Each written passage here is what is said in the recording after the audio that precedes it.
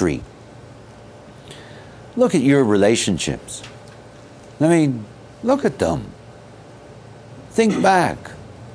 Did you enter into them correctly? Think back. It's an incredible thing to realize, no, we didn't. No, none of us, me neither. You look back and you know that. See, that's the whole thing.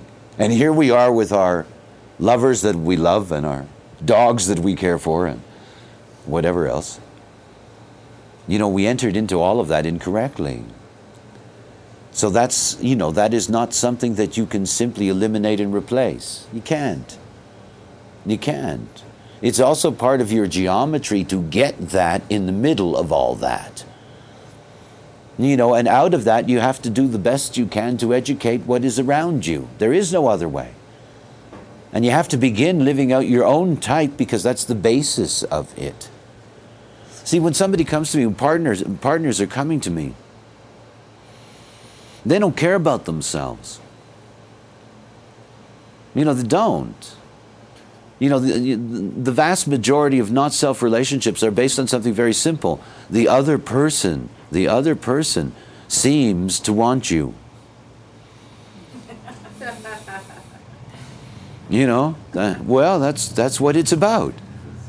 Everything beyond that is kind of magical and inexplicable and whatever. But the fact that somebody needs you or wants you makes you feel good. You spend your whole life in front of the mirror saying, well, I'm not this and I'm not that and blah, blah, blah, and I got to be this and I have to become that and, that doesn't look nice and I better fix that. And then all of a sudden there's somebody there who says, oh, you're terrific. I like your not self. Oh, it's true. If you thought about how we entered into relationships, you realize how humiliating it is. Because nobody's ever falling in love with you. And they're falling in love with what you're not. What you're conditioned to be, what you pretend to be, what you want to be, what you hope to be. I mean, it's a joke. And then they come to you and, you got to do this. Well, this is your partnership. It starts with them. It starts with them. It starts with you. It starts with me. It starts with us. It starts with living out your design because it's the only way it works. And of course, what happens in that is that you're either going to find that you have partners that will put up with it.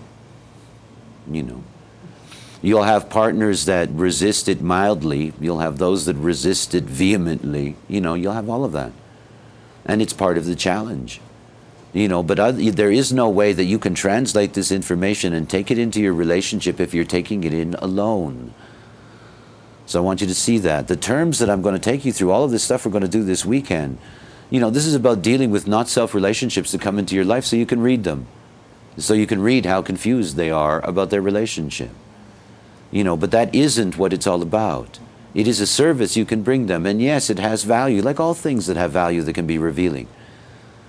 But it's not what it's about, and it's certainly not what it's about for you. You're not going to be able to fix your relationship that started off as the not-self simply because you have this knowledge.